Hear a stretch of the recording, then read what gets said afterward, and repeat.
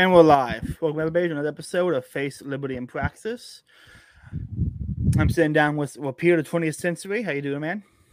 Good, good. Thank you for having me on. I'm very excited for what we're reading today. Very, Me very too. excited. Like I said, we're doing. Everyone has to know yet from the title. We're doing a live reading of Rothbard's Astrology for the Right. I read it for the first time this week, and I was blown away. And I always forget how Rothbard's one of those guys. I forget how great he is until I go back and read something by him. I'm like, oh yeah, I forgot. You're amazing. Yeah. I was reminiscing with a few people about this, rereading it for this, about just how it floors me every time I read this. It's like rereading it for the first time, because it really is one of Rothbard's best works. And I really highly suggest everyone read it on their own as well, after this stream, of course. But yeah, I think it is more relevant today than it was in Rothbard's time. And I think it's one that will stay relevant for basically ever. Like even if we achieve the ideal society, I think, at the end of the day, this is still going to be very relevant to what's going on in our world. So I'm excited to read about it, especially because it did inspire the name. So Oh, nice. Anybody listening, the link is in the description of the chat box. And pointing out before we get into this, it was written in 1992. It looks like. So keep that in mind. This was written in early 90s, and just keep that in mind as he talks about some of the things was to write, and he kind of like, oh, that's still happening today. So yeah, that's going to be a lot of fun. I'm going to share a screen, so if anybody wants to read along with the screen, if you can read it, it doesn't always pop up clear. And again, shout out to the Mises Institute for being amazing at having everything I ever need to read available on here. And let's just get into it. What I call the old right is suddenly back. The terms old and new inevitably get confusing when say new every few years. So let's call it the original right. The right has existed from 1933 to approximately 1955. This old right was formed in reaction against the New Deal and against the Great Leap Forward into the Leviathan state. And that was the essence of the new state. That was the essence of the New Deal. This anti-New Deal movement was a coalition of three groups: the extremists, the individuals, and libertarians like Asa Mencken, Albert J. Nock, Rose Wilder Lane, and Garrett Garrett. I just found out who Garrett was like 2 weeks ago, and I'm looking forward to reading more from him. To right-wing Democrats, harking back to laissez-faire views from the 19th century Democratic Party, men such as Governor Albert Ritchie, or Maryland, I would say Maryland, or Senator James A. Reed of Missouri.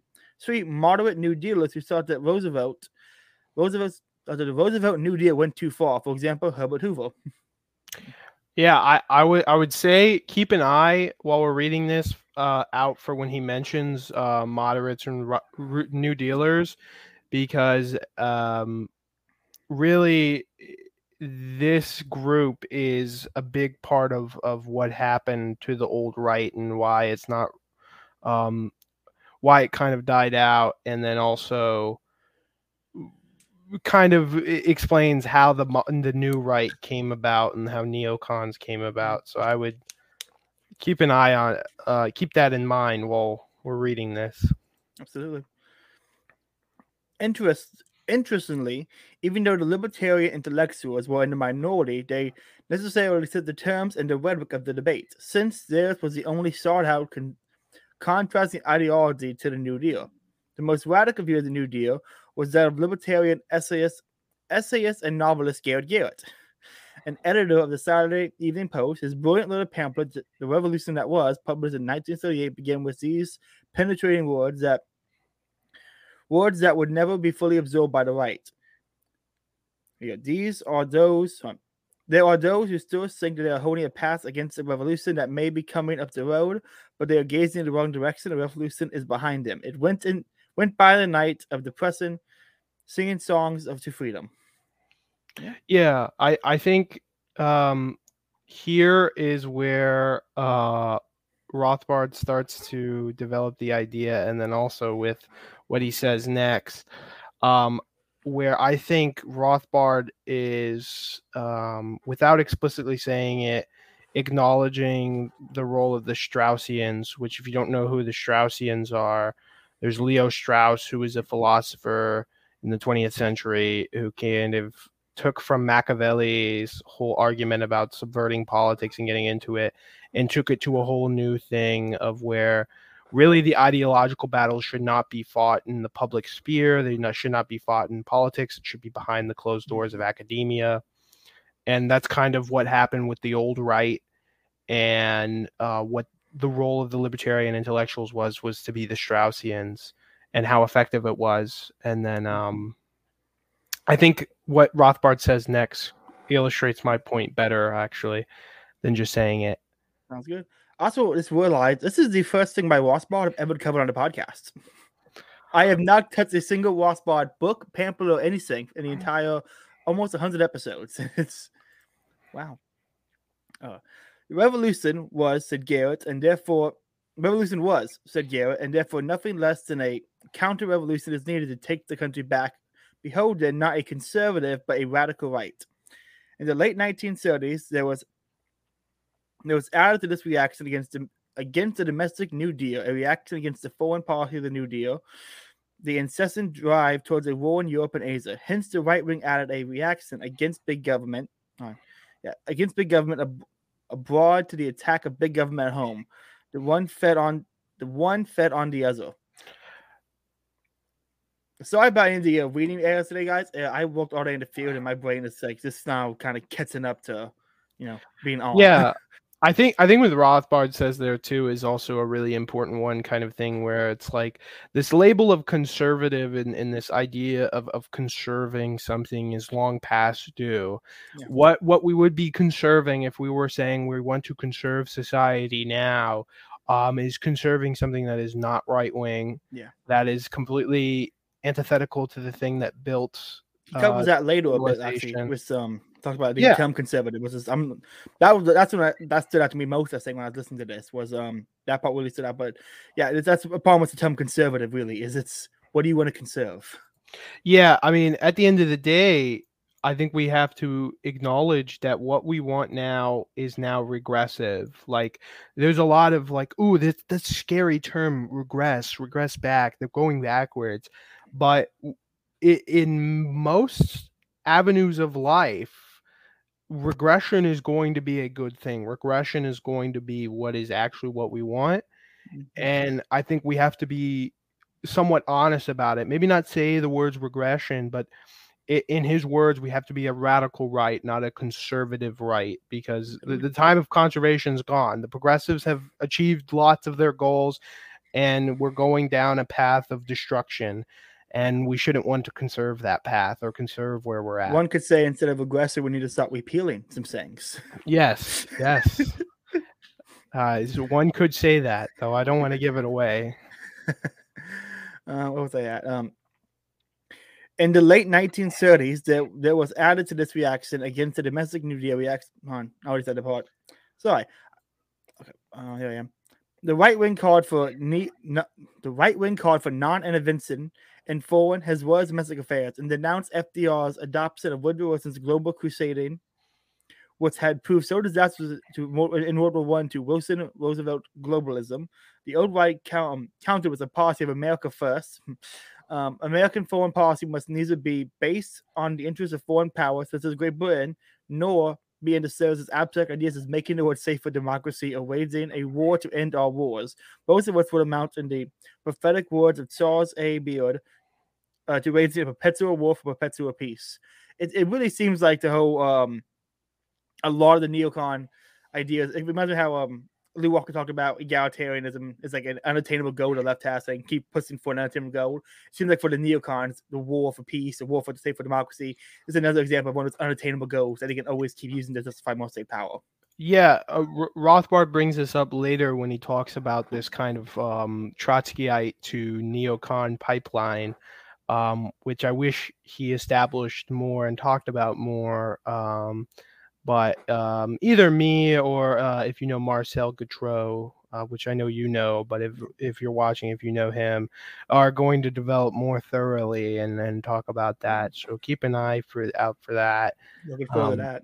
Yeah, but yeah, really the idea that pinpoints neoconservatism and why it is basically just Trotskyism, but right wing, so called, is that it is a perpetual revolution, just as Trotsky wanted, but a perpetual revolution in the name of freedom, of peace, of liberalism, of democracy.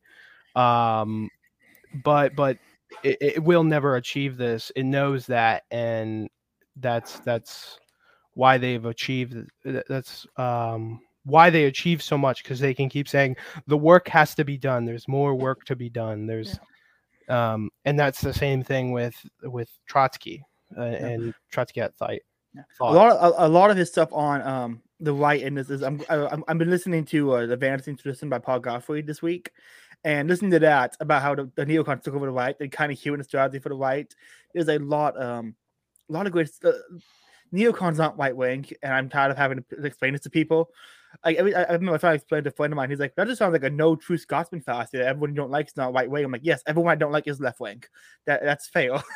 But it's they're not right wing, and it's who was it? Ben Hickman or whatever his name was, Hickman, or one of the left wing libertarian type guys. How he said to quote him, "How the fuck are Republicans more anti-war than Democrats now?" And I'm like, the right's always been more anti-war than the left. I'm gonna just I almost jumped in to explain it to him, but it's not worth it.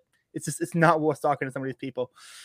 Yeah, I was gonna bring it up later in my notes, but since we're on it, I did write a Mises article that I'm going to plug here. That was published recently on this exact topic about, the right really has been the consistent anti-war side of things, especially when it comes to the halls of power. When it comes to the halls of power, the left have been, far more disastrous than the right in terms of this issue, and also have done nothing to push back. Yeah. But send me a link to that if you could when you don't. Or after this, I can put it in the description because I want to. That sounds really interesting. I want to read that. Yeah, I'll also put it in the chat now. But yeah, if you. Thank you. Okay, where was I at? And so the original right was completed.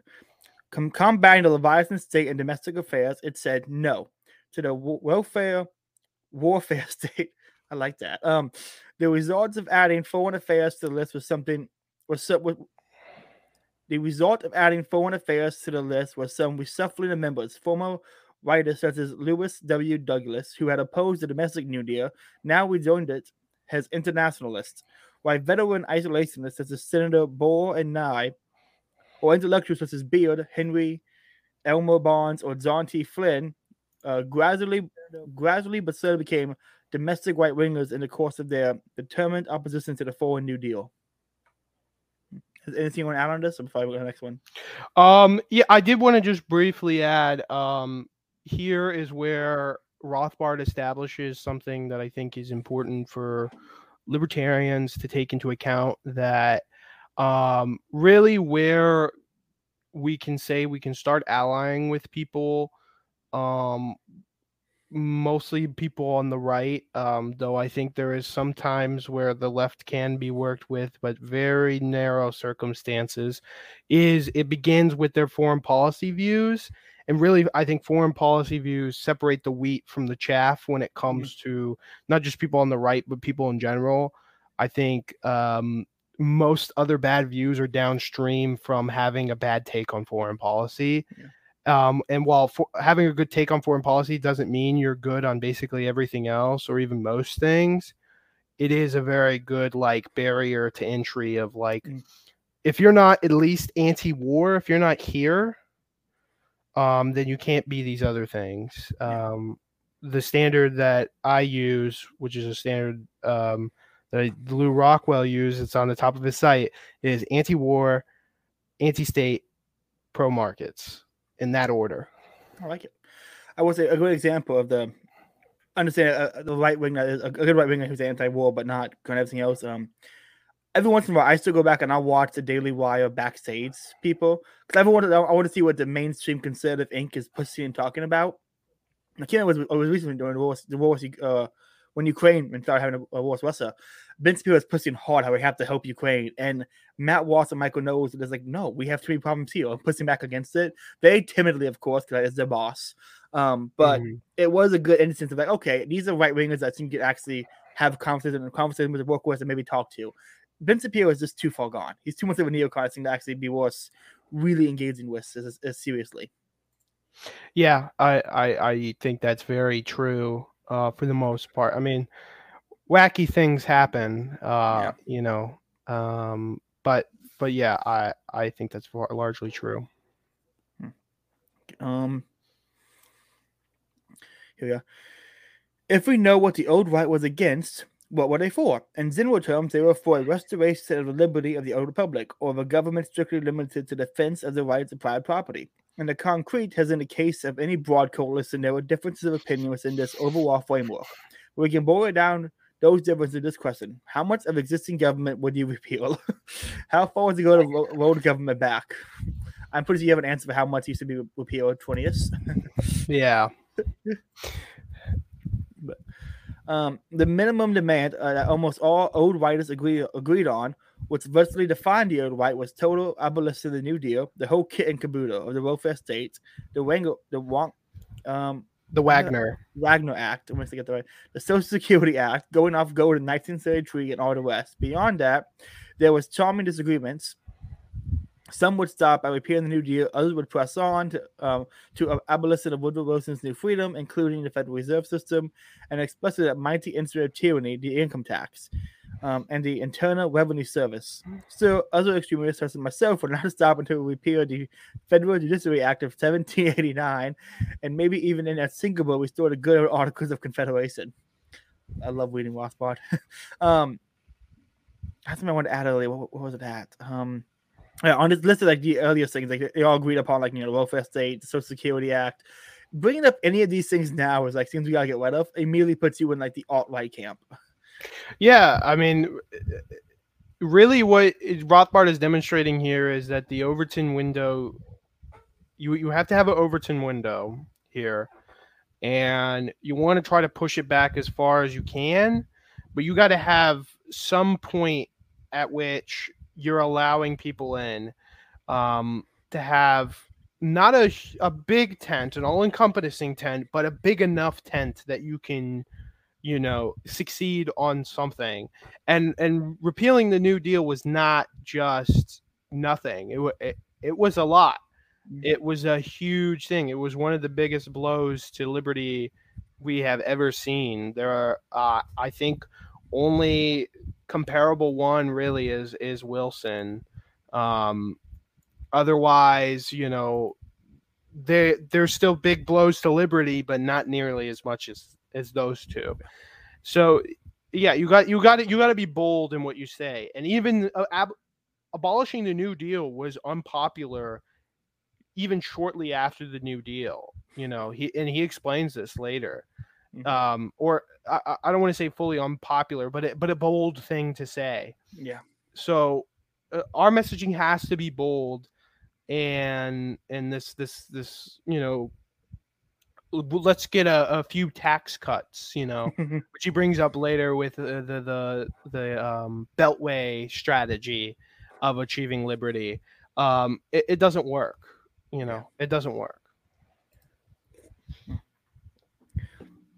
He was to stop and say that, contrary to accepted myth, the original right did not disappear, which and was not discredited by our entry into World War II. On the contrary, the congressional elections of 1942, elections neglected by scholars, were a significant victory, not only for conservative Republicans, but for isolationist Republicans as well. Even though intellectual rightist opinion in books, especially in journals, was virtually blotted out during World War II, the right was still healthy in politics and the press. This is the Hearst Press, the New York Daily News, and especially the Chicago Tribune. After World War II, there was an intellectual revival of the old right, and the old right stayed healthy into the mid-1950s. Within the overall consensus, then, on the old right, there were many different there were many differences within the framework, but differences that remained remarkably friendly and harmonious. Oddly enough, these are precisely the friendly differences between the current paleo movement: free trade or protective tariff, immigration policy, and within the party. Immigration policy and within the policy of isolationism, whether it to be doctrine isolation, such as my own, or whether the United States would regularly intervene in the Western Hemisphere or in our neighboring countries of Latin America, or whatever this nationalist policies to be flexible among these various alternatives. Anything to add? I would like to. I think after the next paragraph is the best way to demonstrate kind of the point I would like to make, though, on this whole idea. Sounds good. Other differences, which also still exist, are more philosophical. So they would be Lockeans, Hobbesians, or Burkeans. Natural righters, or excuse me, or traditionalists or utilitarians. On political frameworks, it would be monarchists, second balance federalists, or radical decentralists, Hamiltonians or Jeffersons. One difference which agitated the right wing before the Buckleyite monoliths managed to stifle all debate is particularly relevant to right-wing strategy. The Marxists, who have spent a great deal of time thinking about strategy for that movement, always pose the question: who is the agency of social change? Which group may be expected to bring about the desired change in society? Classical Marxism found the answer easy: the proletariat. Then things got a lot more complicated: the presently oppressed womanhood minorities, etc. Was that the paragraph you wanted to talk about? Okay. Yeah. So I think here is where Rothbard really establishes where differences are actually hashed out. So when it comes to the old right, which I would say now can be safely called the paleo right or the dissident right, the differences that exist between us are broadly what should be our immigration policy, whether we should have free trade or a protective tariff, and what does isolationism mean? Does it mean the Monroe Doctrine isolationism, which was defend the Western Hemisphere from the Eastern Hemisphere? Or does it mean, we're isolationists for the most part, except for in this circumstances? And I think that's the one that is a little, I don't think we should really allow that one in. But yeah, these are where most of the differences come. And then they also come behind closed doors in the more intellectual space of a philosophical one. So are we Lockeans? Are we Hobbesians? Are we Burkeans? Do we believe in natural rights, traditionalism, or are we right wing because it's utilitarian? Or what should be the mode of function? Or Hamiltonians versus Jeffersons. But again, I think that's a problematic one because I think Hamiltonians are basically always bad. But yeah, I think at the end of the day here, it's that as the dissident right, as the paleo right, and then with the old right as well, we all agree on something. We agree that where we're at is bad.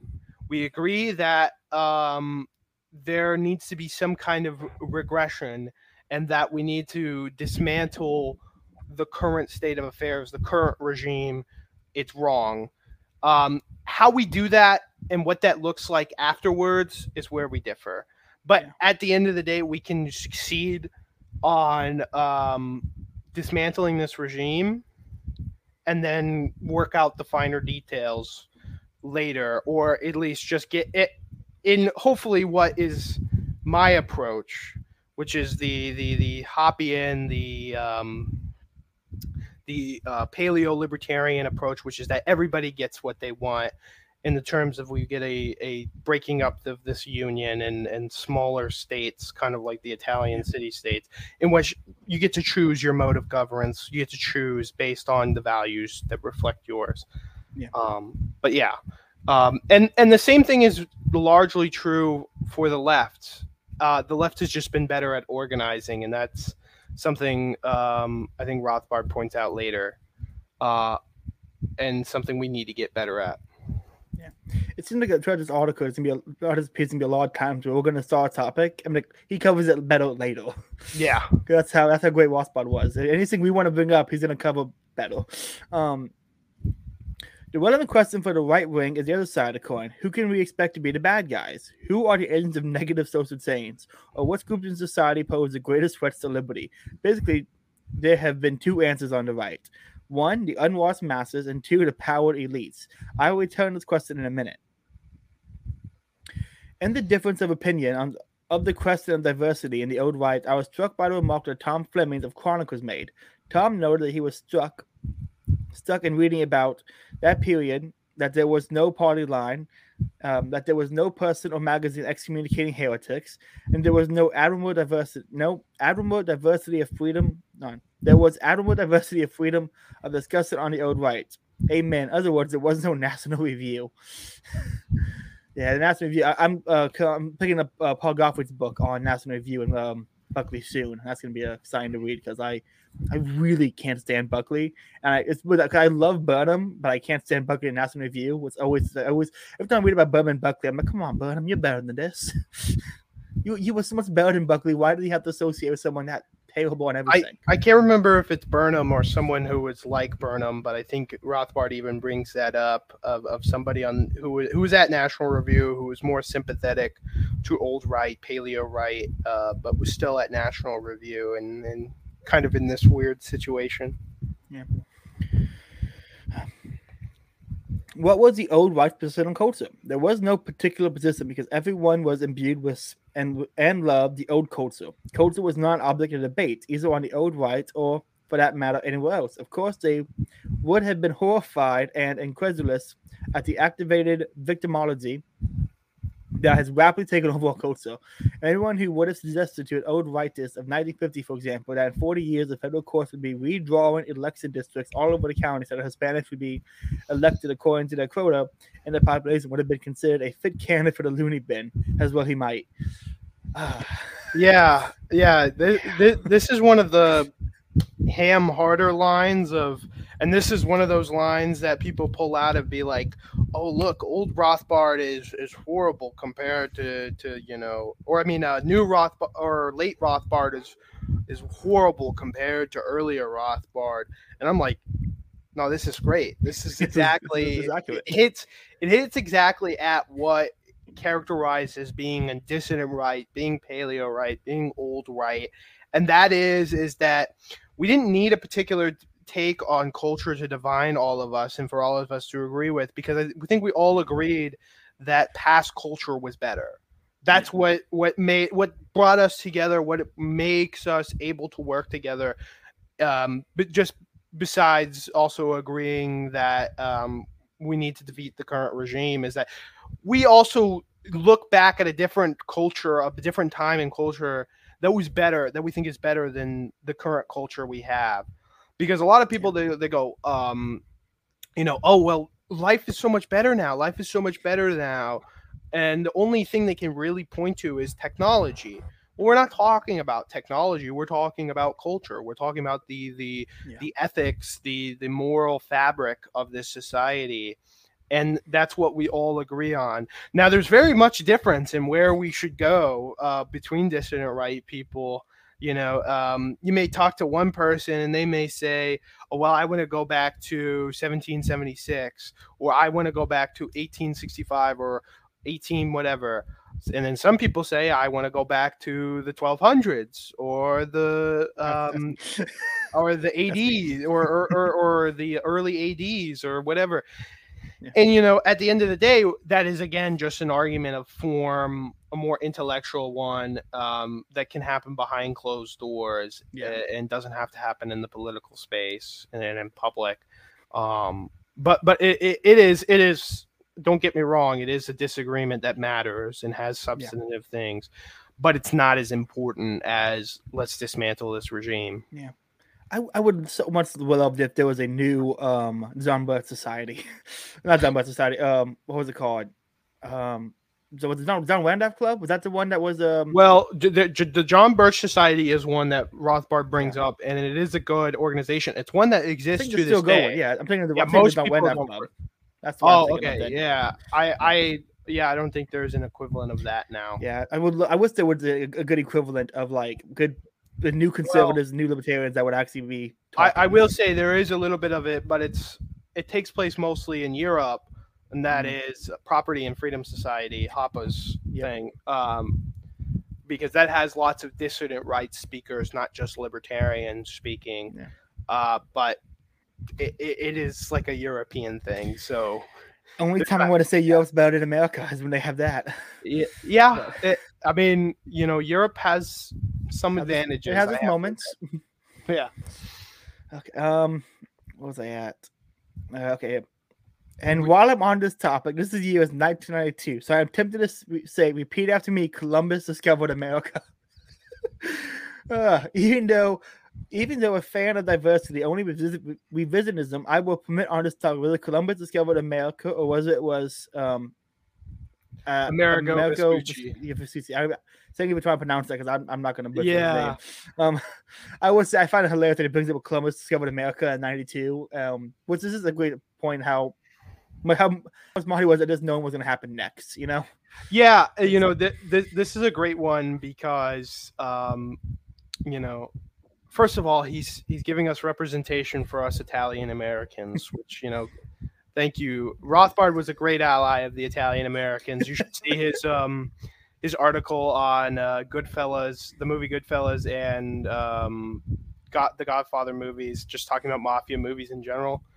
Wonderful piece. But yeah, here is kind of where he establishes a point that I think is important, where their intellectual diversity is good to some extent, especially it's healthy in the dissident right space and the paleo right space, but it has its limits. Rothbard was a historical revisionist, but there's some revision that's not good.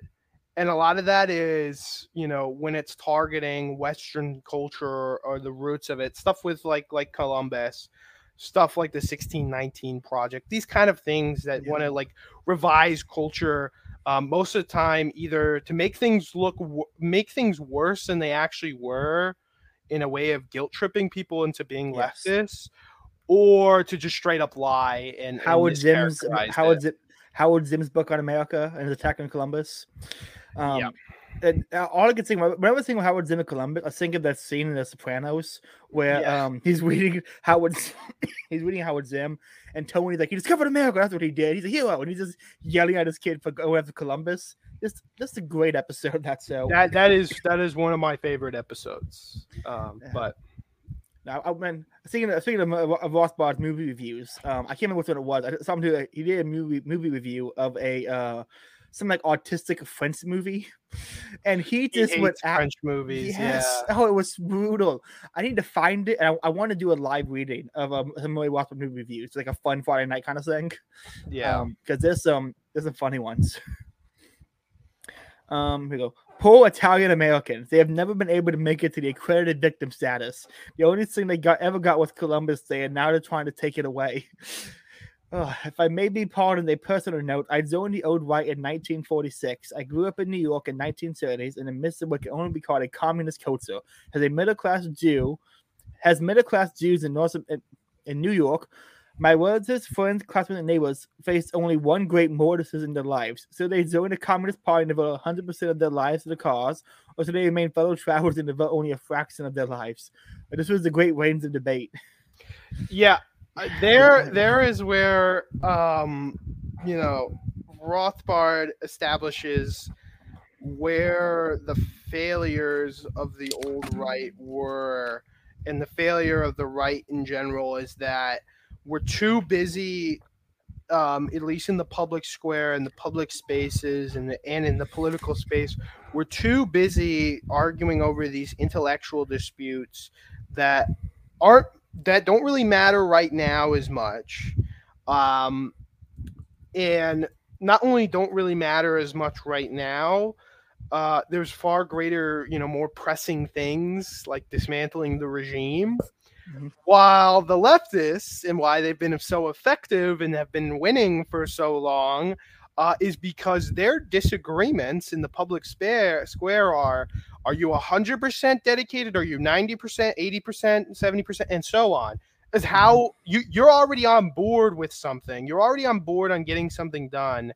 How on board are you?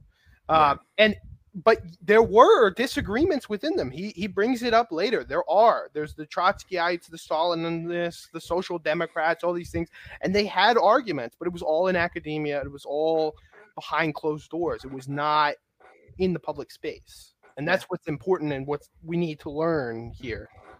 Absolutely, there's so much. I hate to say it, but there's so much to learn from the left. I wish they weren't so good at what they did. Yeah. They're so good. I can't not respect it in a way. It's like when you see a good salesman, it's like you're selling something that you shouldn't be selling to someone who doesn't need to buy it. But I cannot. I respect the hustle and the skill. Like I was on the phone with a salesman for like 20 minutes the other day. I couldn't even afford what he was selling, but I stayed on for 20 minutes because I just respected the craft. That's why I view the left. I despise you all, but I respect the skill you have, what you're doing. Yeah.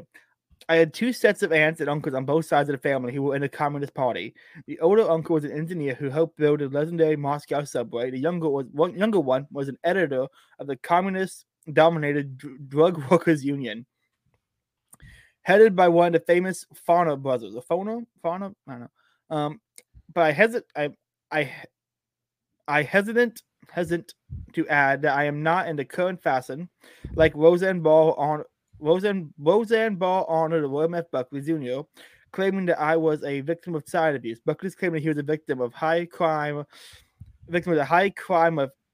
Insouciant, I think. I think it's insouciant. Insouciant anti-Semitism at his father's dinner table. On the contrary, my father was an individualist, and he was strongly anti-communist and anti-socialist, who turned against the New Deal in 1938 because it had failed to correct the depressant. A pretty good start in my high school. In my high school and in my college career at Columbia University, I never met a Republican, much less anyone strongly right-wing. I relate to that. I think the only guy I know who's like right-wing is my one IRL Catholic friend. Everyone else is like neolibs, and it's just. By the way, even though I am admittedly 7 years younger than Daniel Bell, Irving Kristol, and the rest, I must say that during all those years, I never heard of Leon Trotsky, much less of the Trotskyites. Until I got to graduate school after World War II, I was fairly politically aware, and in New York in those days, the left meant the Communist Party, period. So I think that Kristol and the rest are weaving party legends about the cosmic importance of the debate between Trotskyites and Stalinists in alcoves A and B at the City College cafeteria. Anything to add? Yeah, I want to just reiterate the leftists. They had these debates behind closed doors. They had them in their little party meetings. But at the end of the day, when it came to getting things done, they all were in consensus. They all agreed, and it was about how much the individual person is contributing. Yeah. So yeah. As far as I'm concerned, the only Trotskyites were a handful of academics. By the way, there was a perspective saying in left-wing circles in New York that Trotskyites all went into academia and the Stalinists all went into real estate. Perhaps that's why Trotskyists are wanting the word. At Columbia College, I was the only one of two Republicans on the entire campus, the other being a literature major with whom I had little in common. Not only that, but a remarkable thing for a cosmopolitan place like Columbia, Lawrence Chamberlain, distinguished political scientist and dean of Columbia College, admitted one time he had never met a Republican either. By 1946, I became politically active and joined the Young Republicans in New York. Unfortunately, the Republicans in New York weren't much of an improvement. The Dewey Rockefeller forces constituted the extreme right of the party, most of them being either pro-communist like Stanley Isaacs or social democrats like Jacob Javits. Yeah, I think it is Javits. But yeah, I think again he is reiterating, that point, hammering it in, but also touching on something he touched really well on in Anatomy of the State, about just how the role of academics is kind of to shape public consensus and the public mind. And that is why Trotskyites do rule the world, is because they all went into academia and they became the subversive right, which became the neoconservatives and the Straussians of today, who all do control politics. They do. Yeah. In fact, they control politics so much that most political sciences you will meet are most likely a Straussian, and they will even tell you that we Straussians control politics. We define politics. In fact, a professor I had this semester, he straight up said to me, he's like, yeah, Straussians control politics. I don't consider myself a Straussian, but like most of my coworkers do. They say that Straussians do. And if you ask the average elected official, they won't know what you're talking about. But then you ask their chiefs of staff, you ask their advisors, you ask them, they'll be like, oh yeah, I know who Leo Strauss is. Sometimes they'll get angry because it's the whole point of Straussism is that it's secretive, it's behind closed doors, and that's why they're so effective. To put it as a meme they learned from Niccolo Machiavelli, who invented the art of lying in politics. I think Paul Gottfried has a book on Leo Strauss. Leo Strauss and the Conservative Movement, by Paul Gottfried. Yeah, I'm gonna add it to my cart real quick because that sounds like I need to read it. I'm sure it's a great read, because far too little people know about the Straussians, and they are the major enemy, but also the enemy that we can learn the most from. I did, however, have fun writing a paper for the Young Republicans announcing price controls and rent control. And after the Republican capture of Congress in 1946, I was ecstatic. My first publication ever was a hallelujah letter in the New York World Telegram, exhorting that now at last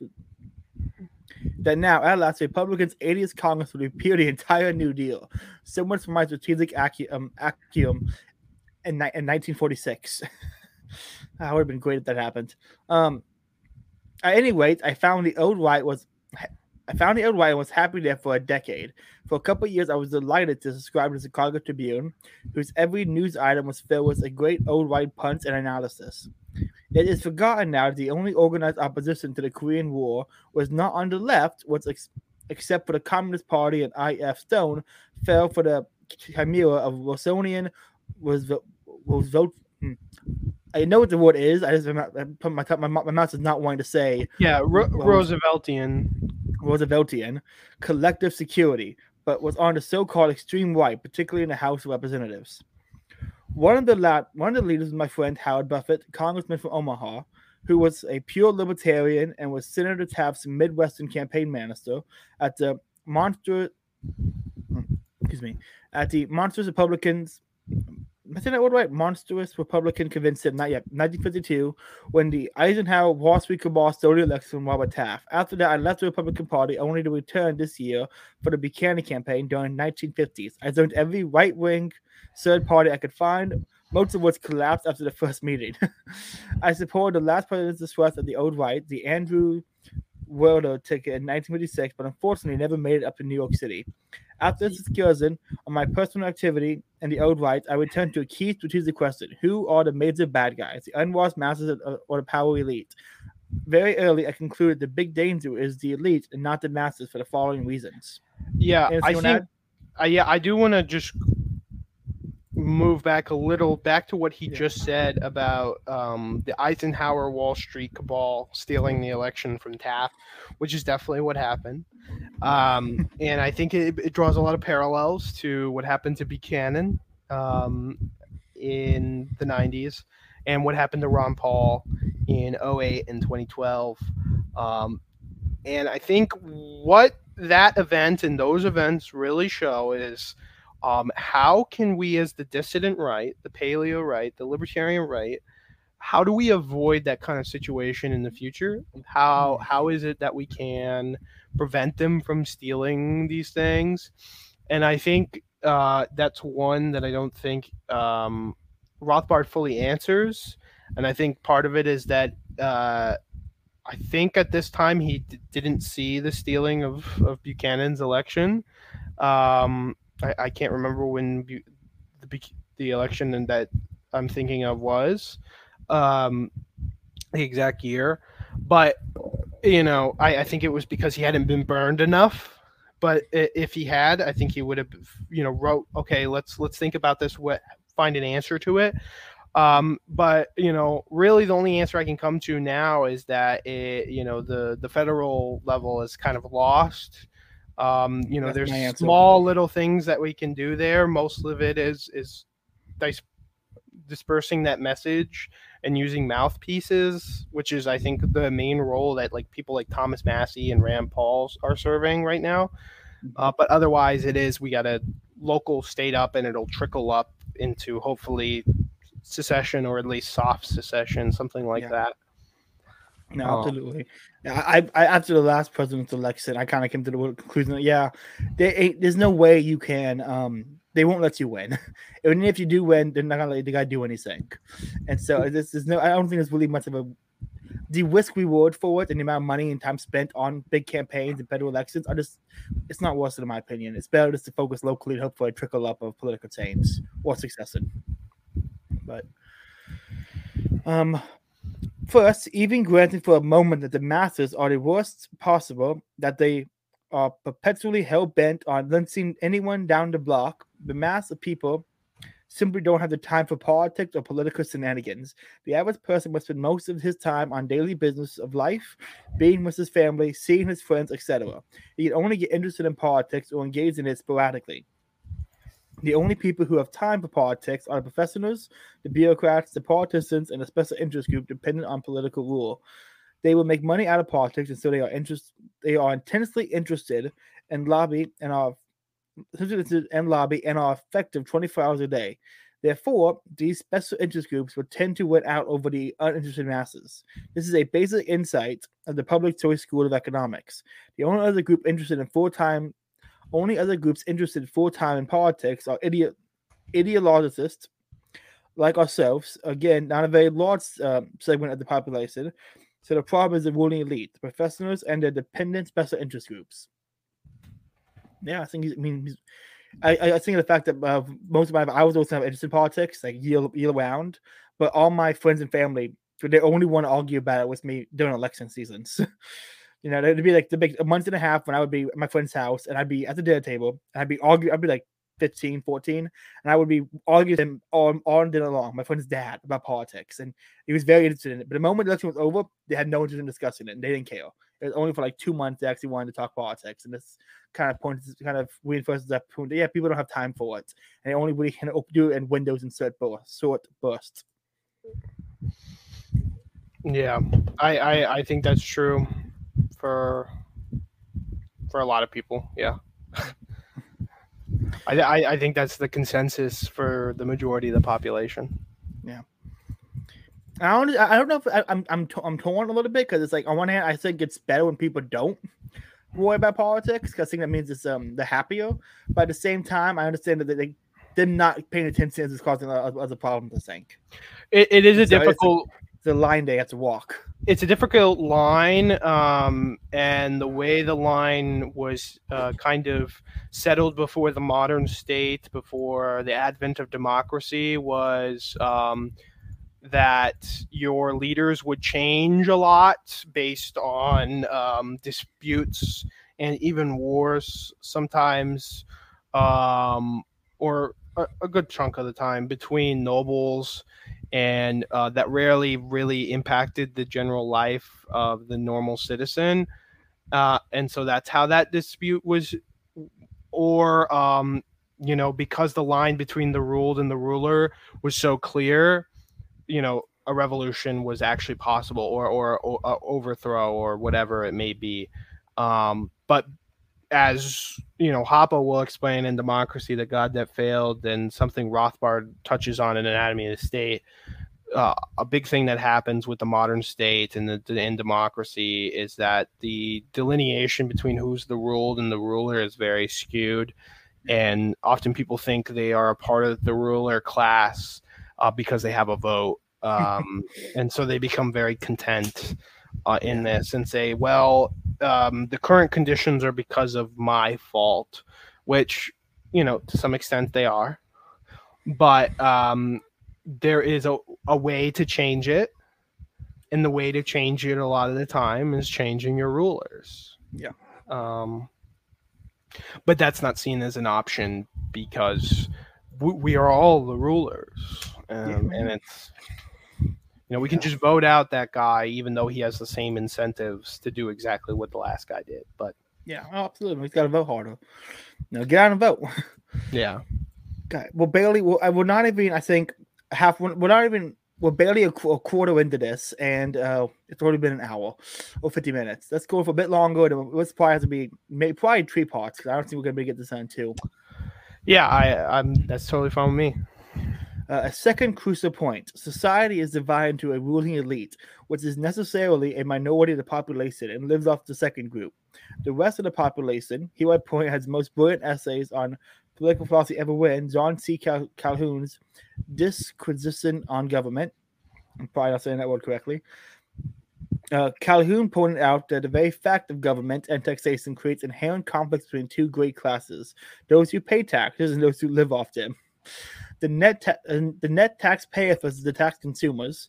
The bigger government gets, Calhoun noted, the greater and more intense the conflict between those 2 social classes. I want to make a quick point on this where the Calhoun point, I think, is very evocative of a dialectic by Hegel called the master-slave dialectic, which is basically the idea that society and civilization is a conflict between slaves and masters. It doesn't mean it in a very literal sense. It is, you could replace it with the ruled and the rulers, and that the goal of the slaves is to replace the current masters and become the masters themselves. And that's what civilization is. And the masters is to continue being the master as much as they can. And I think that's the same thing here, where the masters in this case is the tax consumers. So politicians, people who live solely off of welfare, stuff like that. These are the people who benefit the most from the current society.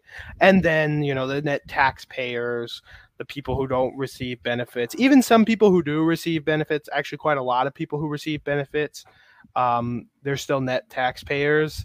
And just the producers of society, the people who give us what actually makes society and builds civilization. Yeah. And so I think you could also describe it as just the low time preference individuals versus high time preference individuals.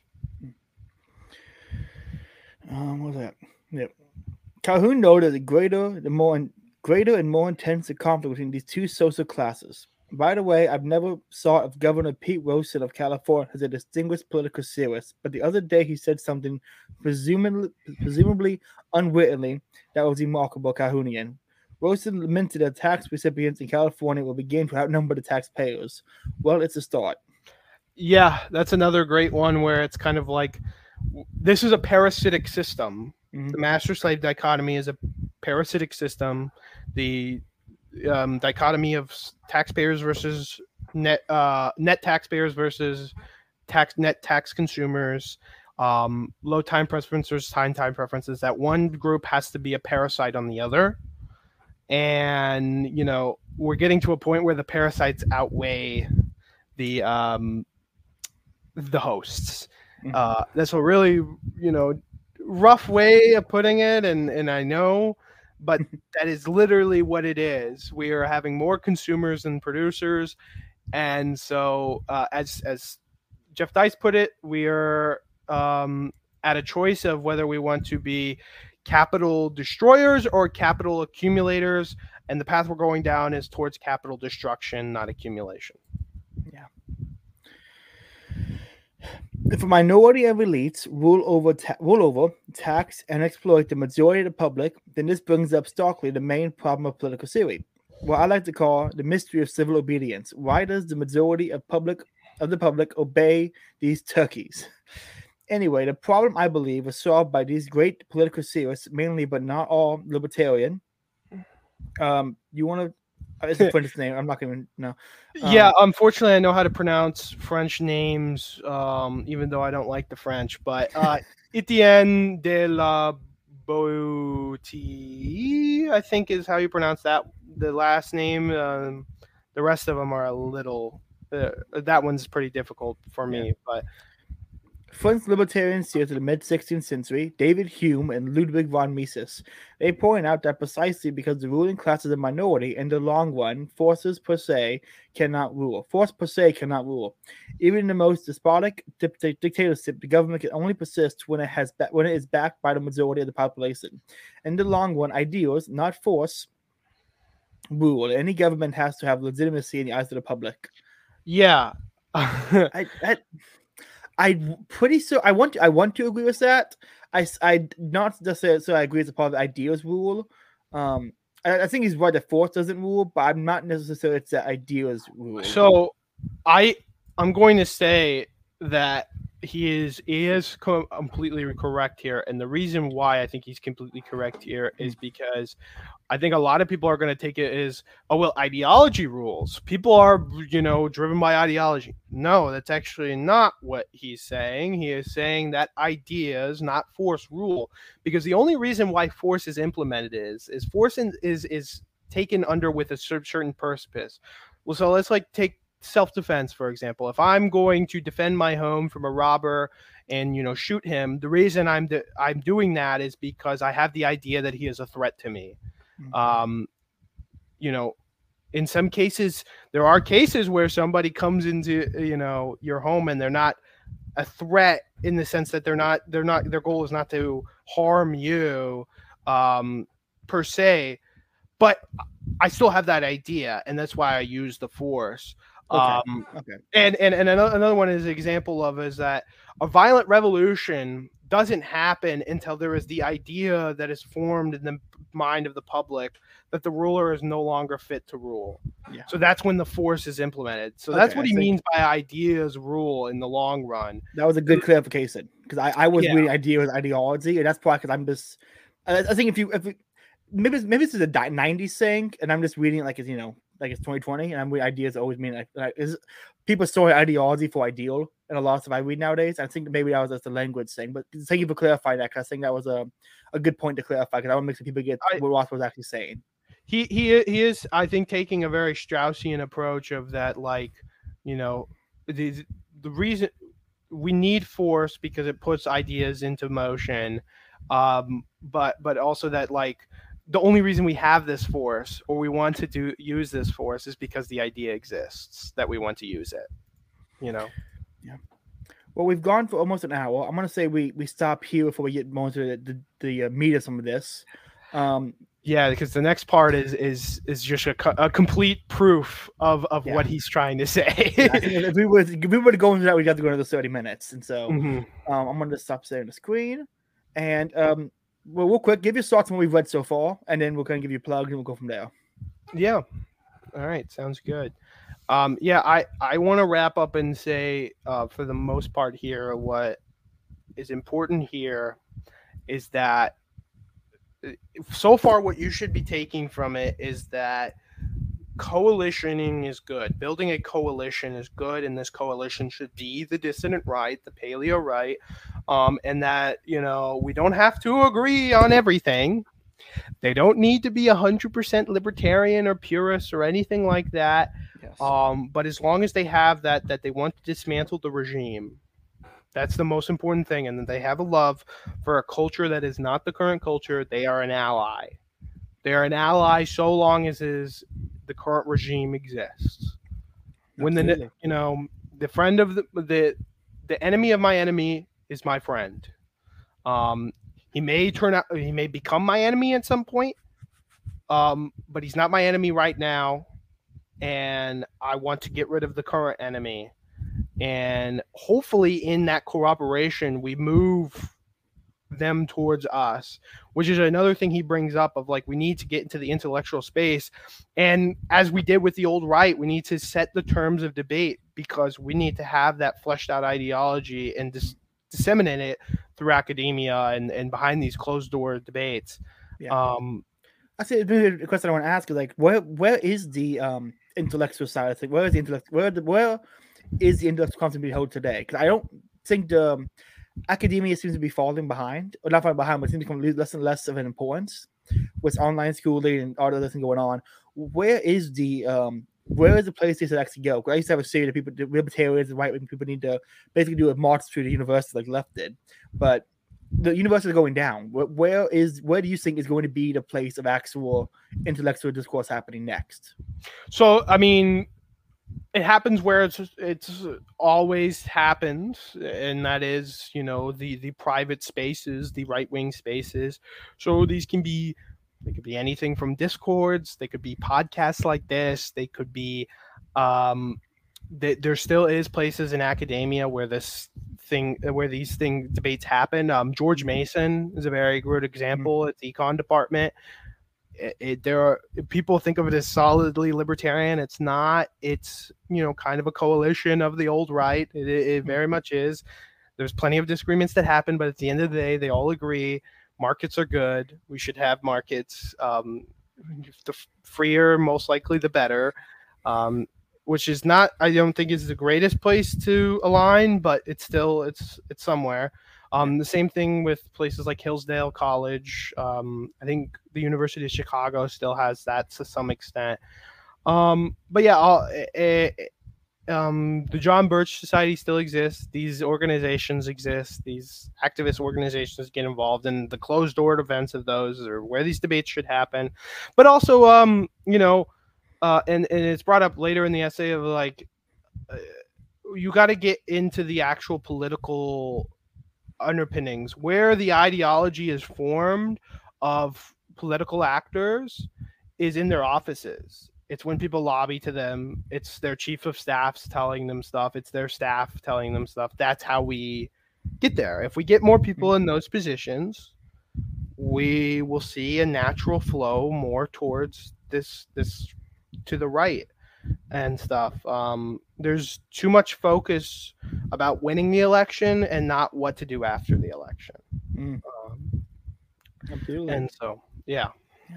That was great. That was all great. This is a lot of fun. I'm super excited to do the next one. I realized live readings are so much easier to do than book clubs. So I'm gonna probably do. We'll probably do a lot more live readings coming up, because the time I get to sit down and do a live reading for an hour is so much easier than having to read an entire book. Like, imagine trying to do a book club on human accent. Yeah, you know, I'm not gonna do that. So, anyway, Repeal, thank you so much for coming on. It's been a lot of fun. Where can people find you at? Yeah, you can find me on YouTube at Repeal the 20th Century, on Spotify at Repeal the 20th Century, Odyssey, Repeal the 20th Century, on Twitter, Repeal the 20th. I do have a Facebook page as well. Don't really use it that much, so if you use Facebook.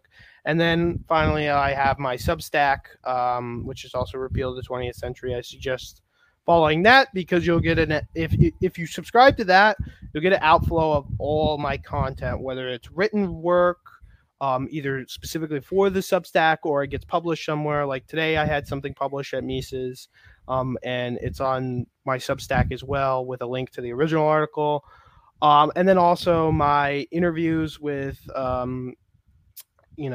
academics of all kinds, or politicians. I try to interview people who have some, contribution that they have made to the movement, and have, very substantive ideas. So I would check those out. It's a great show. It's a really good show. But I also want to, hopefully in the near future, get into some video essay work. At the very least, converting a lot of articles I've already written into audio and video format for easier consumption. So keep a lookout for those as well. Wonderful. And keep a lookout for, hopefully tomorrow, a stream interview with Marcel Goutreau. Ooh. Well, I'm excited to see that. However, his link, your link tree is in the description, so anybody wants to find Tim can go to the description and check it out. I highly recommend you to go and subscribe. I do my best not to miss an episode because I really enjoy your show, man. It is fun. You get a lot of really good high level guests. Like your Jeff Dice episode was really good. The Popular Liberty one was I really enjoyed that one because even though one thing I will say Popular Liberty, every show he goes on becomes the same topic. A lot of it is the same, like anti-tax, that kind of stuff. But I'm glad I enjoy hearing it over and over again. And you did actually, I think, offer some decent questions that he doesn't normally get asked. So I really enjoyed the episode. So good job on that one. Anyway, guys, make sure you like, comment, share, subscribe. You don't want to miss the next couple parts of the live reading we're going to be doing. And yeah, have a good night.